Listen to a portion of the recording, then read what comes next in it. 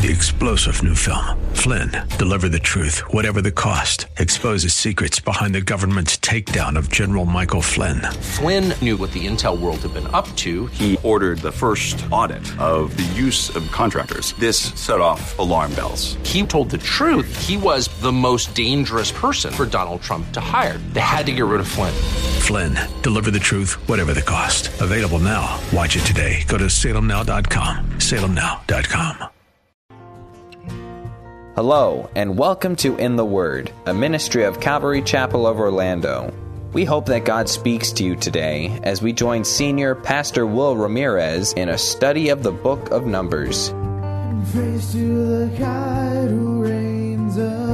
We have been seeing God's interactions with Balak, who was a king of the Moabites, and Balaam, who was a pagan soothsayer. God kept warning Balak that attempting to curse the nation of Israel would bring about the destruction of Moab. We join Pastor Will in Numbers chapter 25, verse 1. In chapter 22 through 24, we see Israel is encamped in the Jordan Valley, and Balak, the king of Moab, he summons Balaam, this soothsayer, this prophet, to curse Israel because Israel defeated the country that defeated Moab. And so he thought, we can't take these guys. And so he hires this guy to curse Israel, but what happens? The Lord tells Balaam, you don't say a word unless I tell you to. And so the Lord gives prophecies of blessing for Balaam to pronounce upon the people. Balak eventually, after the fourth blessing comes, he sends Balaam away and says, get out of here, man, I'm not paying you. You didn't render the services I paid for. Well, while all those antics are going on between Balaam and Balak, Israel's just chilling in the valley. They have no clue of the spiritual battle that's going on in the mountains all around them as Balaam's trying to curse them. They've settled down, and for all purposes, this day was just another day. And yet, it didn't turn out that way. Like all spiritual battles, the enemy may flee for a while, but he will return with a different tactic. And sadly, this tactic has some success. So chapter 25, verse 1. And Israel abode in Shittim, and the people began to commit whoredom with the daughters of Moab. And they called the people unto the sacrifices of their gods, and the people did eat and bow down to their gods. So Israel joined himself unto Baal Peor, and the anger of the Lord was kindled against Israel. Israel, who for all purposes seem to be doing fairly well lately, they begin to relax under God's blessing there in the Jordan Valley, and they slip up. The phrase there, they abode in Shittim. Shittim is the region in the Jordan Valley where they encamped. It was where Balaam saw them under God's blessing. Remember, he said he saw the tents, and he saw God's favor upon them, God's blessing upon them. And so that's where they are right now. They have settled down in this area, waiting for God to lift the ban on entering the promised land so they can go in and take the land that was promised to them. And while their eyes have been fastened on the prize pretty well recently, here they lose focus and they fall prey to something horrible. For it says, the people began to commit whoredom with the daughters of Moab. Whoredom, it can have two meanings. One can mean to prostitute oneself, so to be just sexually promiscuous. Or secondly, it can mean to be unfaithful. God would often use this word for idolatry because he looked at idolatry as Israel cheating on him with another god. In this case, both meanings are appropriate because their sinful sexual behavior led to idolatry. It says, and they called the people unto the sacrifices of their gods. Who are they? Well, it's these daughters of Moab, these young ladies from Moab. They came and entered into the Israelitish camp. They seduced the men. Now, after they built these relationships with the Israelite men, they invited them to their pagan worship ceremonies. The word they're called means to invite as an offer of hospitality. You know, I like you, you like me, things are going well. Why don't you come to our side of town and we'll show you a good time. But these sacrifices to their gods, these would be the communal feasts that began with offerings and rituals and then would culminate in sex parties. What does Israel do? Well, they accept the invite and they join right in. For it says the people did eat. This would be the cultic meal, so it would be layered with religious rituals, something God forbade Israel from doing. They did eat and they bowed down to their gods. They prostrated themselves in worship to the gods of Moab. And so it says, Israel joined himself unto Baal Peor. The phrase there, to join oneself, it means to yoke in with. In a religious sense, it means to embrace someone else's worship. It's the same type of phrase that was used when, interestingly enough, a Moabitess, Ruth, she said to Naomi, your God God will be my God and your people will be my people. She embraced the faith of Naomi and she began to follow the Lord. Well, this is the opposite direction. They began to follow the gods of the Moabites. They joined themselves to Baal Peor, which was the chief god of the Moabites. This is the first time that Israel begins to worship Baal. It will plague them all throughout their history. It will be something that will be a thorn in their side that all throughout their history in the Promised Land before Babylon comes, they struggle with. This behavior of worshiping another god is a violation of the first and the second commandments. Exodus chapter 20, verses 1 through 5, it says, "You shall have no gods before me, and you shall make no graven image, and you shall not bow yourself down to it to worship it." So Israel has violated the first and the second commandments. But not only is it sinful, it's also a capital crime. Deuteronomy 13, I think Deuteronomy 16, there's another passage in Numbers which talks about how idolatry is a crime punishable by death under Israeli society. It's Deuteronomy 13 where it says, if you hear about somebody worshiping another god, and they come to you and they say, hey, come with me and worship this other god, don't say to them, I'll go, but also don't say to them, well, that's something you want to do, I'm not participating. He says, no, bring him before the magistrates, bring him before the people, and then everyone will lay hands on him and stone him with stones. So it was a capital crime in Israel. If that wasn't bad enough, note where they do this. It says they joined themselves to Baal Peor. If we look at chapter 23, 27, and 28 of Numbers, it says this, "And Balak said unto Balaam, Come, I pray you, and I will bring you unto another place. Peradventure it will please God that you may curse them from there. And so Balak brought Balaam unto the top of Peor, that looks towards Jeshimon." Israelites went to this pagan worship center, this temple to Baal, the very place that God had been fighting for them. This is the exact spot where God went to battle for Israel the final time, declaring their position of beautiful acceptance, wonderful blessing, and victorious future before the king of Moab and his hired shaman. This would be like returning to the place where you got married with a mistress or paramour. But if you had one, it'd be like going to the place of your wedding. That's what they did here. The place where God went to bat for them and fought for them, declared his love for them and his blessing upon them, and they went and had, an affair right in that very same spot. A horrible betrayal of the love that God had shown to them. And as such, it makes the Lord very angry. It says, "And the anger of the Lord was kindled against Israel." The phrase there, it means his nose became really red. It's a very demonstrative word. The idea is he was not happy. This was the final straw for the generation that had rebelled time and time again. This was a full-scale rejection of God's truths, and therefore it incurred his great wrath. And so God gives instructions to Moses in verse 4. The Lord said unto Moses, "I want you to take all the heads of the people and hang them up before the Lord against the sun, that the fierce anger of the Lord may be turned away from Israel." And so Moses said unto the judges of Israel, "I want you to slay every one of his men that were joined unto Baal Peor." The word there, heads, it refers to the leaders of this wicked activity. I want you to find out all the instigators, everybody who led the charge in this vile behavior. And I want you, the Lord says, to hang them up against the sun. Before the Lord just means out in the open where I could see. The word there to hang, it means to kill and then impale the corpse on a long, sharp piece of wood, a spike or a spear or something like that. And God says, don't just execute them, do it in broad daylight. Do it against the sun. I want everyone to see the horribleness of what they've done. And that's the only way that my fierce anger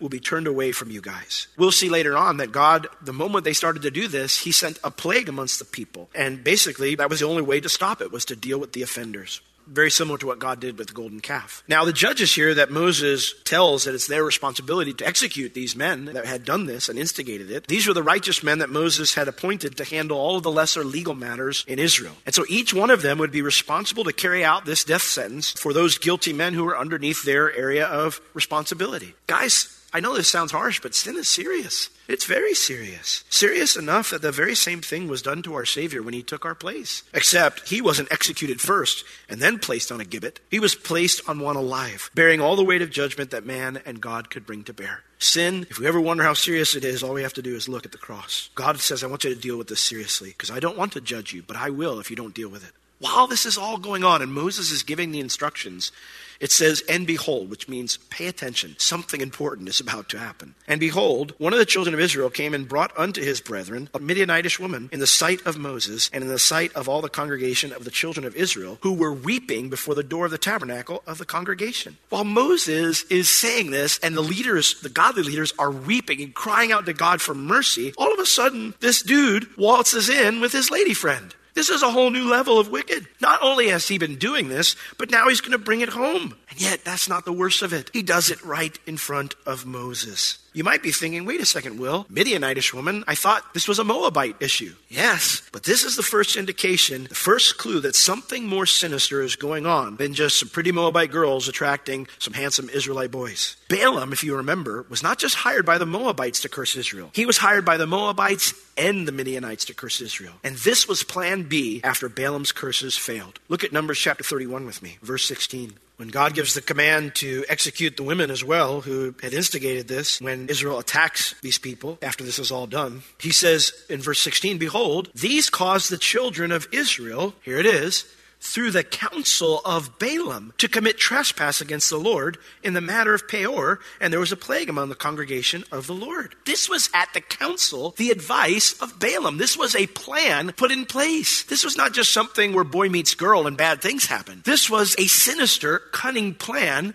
to get God to judge Israel since he couldn't curse Israel. Look at Revelation chapter 2. It says something very similar. Verse 14. Jesus, speaking to the church of Pergamos, he says that he has some problems with them. He says in verse 14, but I have a few things against you, because you have them that hold the doctrine of Balaam, who taught Balak to cast a stumbling block before the children of Israel, to eat things sacrificed unto idols, and to commit fornication.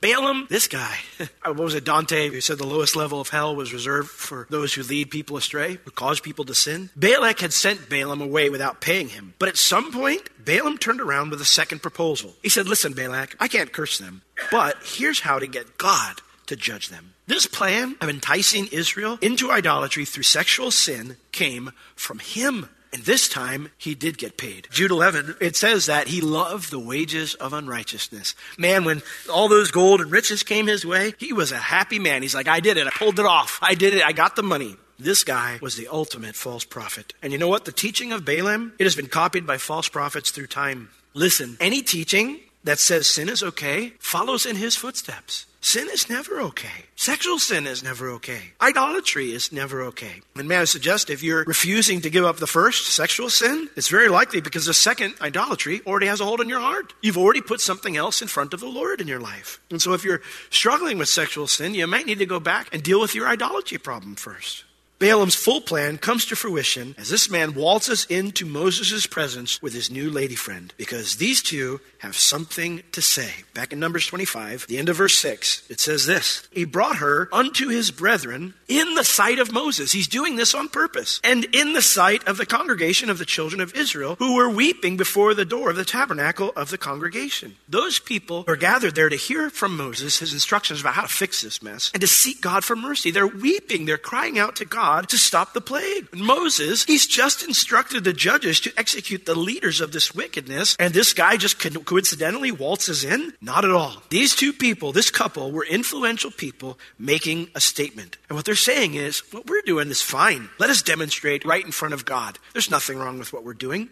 See, just before the tabernacle was a pavilion called the Tent of Meeting. And it's where people would gather before they came to bring their offering or to worship the Lord. And this couple decides to have sex right there to prove their point. How do I know? By what happens next. Look at verse 7. And when Phinehas, the son of Eleazar, the son of Aaron, the priest, saw it, he rose up from among the congregation and took a javelin in his hand. And he went after the man of Israel into the tent and thrust both of them through with one swipe, the man of Israel and the woman through her belly. So the plague was stayed from the children of Israel. Phinehas, remember, he's Eleazar's son, so he's an assistant priest right now at this point. Part of his job is to serve the people of Israel, to teach them God's word, to lead them in the right way, and to help them with their offerings, to help them have a relationship with God. And as that's going on, as they're seeking God, praying for mercy, the phrase there, saw it, it means it saw something going on. He saw them copulating right there, and he decides to do something about it. He rose up from among all the people who are praying to God, seeking mercy, and he takes a javelin, which would be more like a spear or a lance, in his hand. And remember, this guy's not a warrior, he's a priest. And he went after the man of Israel into the tent, and he thrust both of them through, the man of Israel and the woman through her belly. So the plague was stayed from the children of Israel.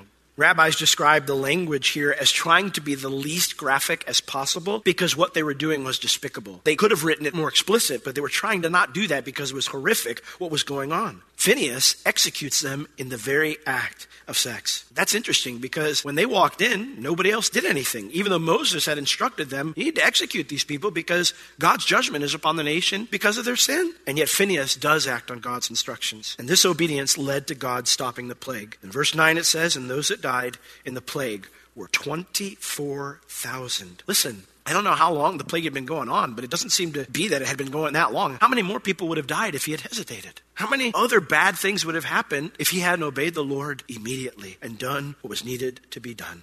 Now, before the Lord deals with the situation, the Lord spoke unto Moses, saying, I have a special blessing upon Phinehas. He says, Phinehas, the son of Eleazar, the son of Aaron the priest, has turned my wrath away from the children of Israel. Why? Because he was zealous for my sake among them, that I would not consume the children of Israel in my jealousy. Phinehas had two things going for him. He had a beautiful heart. One was that he was zealous for God. He loved God. He was passionate for God. That's what that word zealous means. It means to burn with zeal for a cause or for a person. The phrase therefore, he was zealous for my sake, it means he burned with zeal with ardent passion. He was passionate for God. Phinehas' loyalty to God and love for God meant that obedience wasn't optional behavior. My very first pastor used to say, Christians should make quality decisions. And he would always say, a quality decision is one that you make that negates the need to make any further decisions. Your decision to follow Christ is should be a quality decision. That it negates the need to figure out what you're going to do when it comes to, am I going to obey God or not? Phinehas' love for God meant that his obedience was never going to be optional. He was going to do what God said.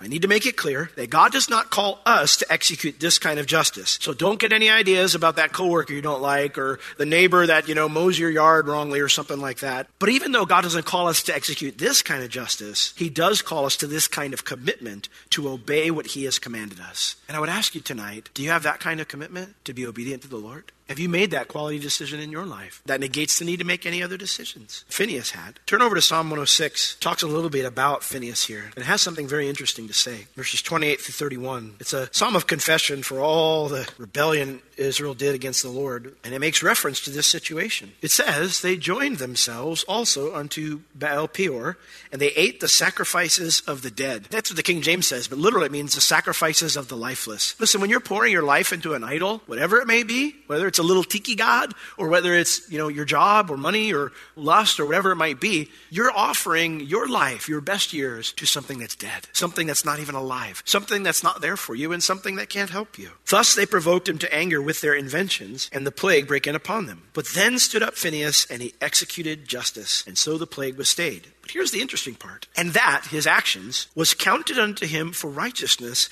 unto all generations forevermore. That's interesting. We read in our scripture reading about how James says that a man is not justified by faith alone, but by works as well. That sounds a little bit like a contradiction, doesn't it? Because Paul is very clear in all of his letters that a man is justified by faith alone, right? What is James talking about, and what is this talking about here? Well, Phinehas wasn't saved by this deed, but it proved the reality of his faith. Turn back to James chapter 2, because I want to talk about this sometimes confusing passage. James says this, James 2, verse 14. What does it profit, my brethren, though a man say he has faith and have not works? Can faith save him? In other words, if I say I believe, I trust the Lord, Jesus is my Savior, I follow him, I'm a Christian, but my life doesn't match that confession at all, is that faith enough? The obvious answer to the question is no. Obviously there's something wrong and off with your faith. James, he starts off the conversation not by saying you're justified by your works too. That's not his point. His point is this: your faith, it has issues if it's not affecting the way you live. He goes on, if a brother or sister be naked and destitute of daily food, and one of you says to them,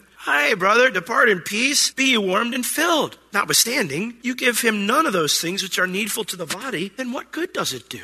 What good does it do if you go, be warm, be filled, bro? I hope everything works out for you. He's like, it'd be easier to work out if you gave me some help. Most people in that situation would not feel very grateful because you said be warmed and be filled. He's thinking, I don't have a place to rest my head tonight. She's thinking, I don't have any food to feed my kids. Even so, faith, if it has not works, is dead, being alone. He's not saying that we are justified before God by deeds that we do. What he's saying is that our faith is lifeless if it doesn't produce a behavior change. If our behavior doesn't match our profession, there's an issue with our faith. It's lifeless.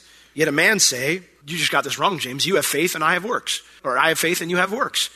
And James goes, you're not playing that game with me. You show me your faith without your works. I will show you not my works, but I'll show you my faith by my works. See, what James is saying here, what Psalm 106 is saying, isn't saying that Phinehas was justified by his works before God. He's saying that Phinehas was justified by his works before men. That's the whole passage here. There's no mention of being justified before God at all. In fact, the only reference to being justified before God is in verse 23, where it says, and the scripture was fulfilled, which says, Abraham believed God, and it was imputed unto him for righteousness. We are justified before God by our faith. My godly behavior justifies me before men. How do I know someone's faith is real? I'm going to see a changed life. It's that simple. When I have someone in front of me and they say, I don't know if I'm saved. And I say, well, has your life changed at all? If not, have you ever repented of your sins? I mean, maybe you came to church and you kind of were emotional and you said, okay, Jesus, I'll give you my life. But you never repented of your sins. You never really recognized your need for a savior. You just wanted help with your problems. There's nothing wrong with that, but that's not salvation. Salvation is when I come to the Lord and I say, Lord, I'm messed up. I'm broken and I can't fix myself. I have sinned against you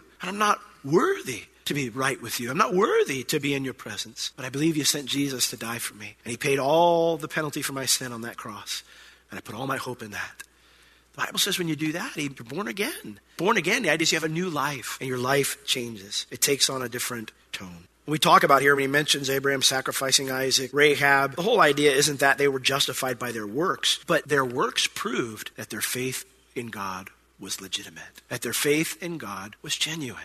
This act of faith not only showed Phinehas' dedication to the Lord, though, it also showed his dedication and his love for the people he served. For the Lord says here back in Numbers 25, verse 11, not only while he was zealous for my sake among them, but it was that I would not consume the children of Israel in my jealousy. Phinehas did not want the people of God to be wiped out. He did not want them to vanish away. He loved them enough that he would do the hard thing. He would stand in the gap for them when no one else was. Do you and I love people enough to do what God says, even if we're all alone in it, knowing that it will cause him to show mercy even while they're disobeying him? You and I, we vastly underestimate the power and influence we can have on somebody's life just by living for the Lord, just by doing things the right way. There's been times when I've been like, Lord, this situation, there's no hope. I don't see how you're going to work in this. It's just bad. But I just keep trucking away. I keep walking with him and I keep ministering to him. I keep loving him. I keep serving him. And all of a sudden, it's like the light bulb goes on. You know, the light bulb goes on and they start asking questions and they start trying to come back and walk with the Lord. We can have great influence by standing in the gap for other people. Because of Phinehas' actions, God spares the people,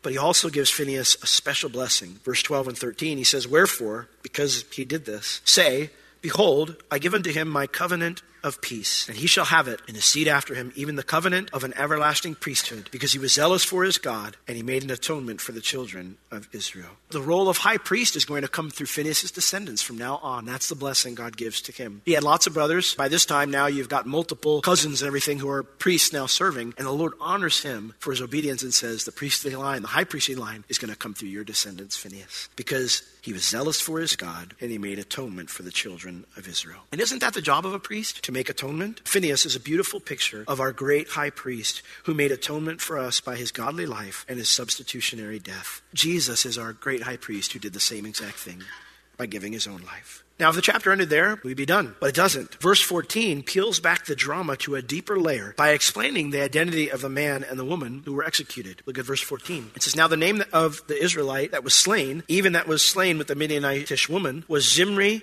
the son of Selu, a prince of a chief house among the Simeonites. Here's where the drama unfolds in a deeper way. These were significant individuals. Zimri, his name means celebrated in song. His name has to do with remembrance through music, but instead he'd be remembered for the great shame he brought by leading the nation to the brink of destruction. What a sad thing. Don't let that happen to you. God has a name for you. He has a plan for you. Don't let that happen to you. But he isn't the only leader involved in this plot. This was an influential guy. He was a prince, but he isn't the only leader involved in this plot. See, while Israel employed male priests only, other nations often had women in that role because of the sexual parties in their ceremonies. They were very promiscuous, very racy. That's just what the priestesses did back then, guys. It's how it was. To be frank, it's not a whole lot different than our modern day pornography industry, in my opinion. I think it's pretty much just the same thing under a different name. So the daughter, here it mentions in verse 15, and the name of the Midianitish woman that was slain, her name was Cosbi, the daughter of Zur, and he was a head over a people and of a chief house. The daughter of a high-ranking Midianite would certainly be one of these priestesses. So these were two leaders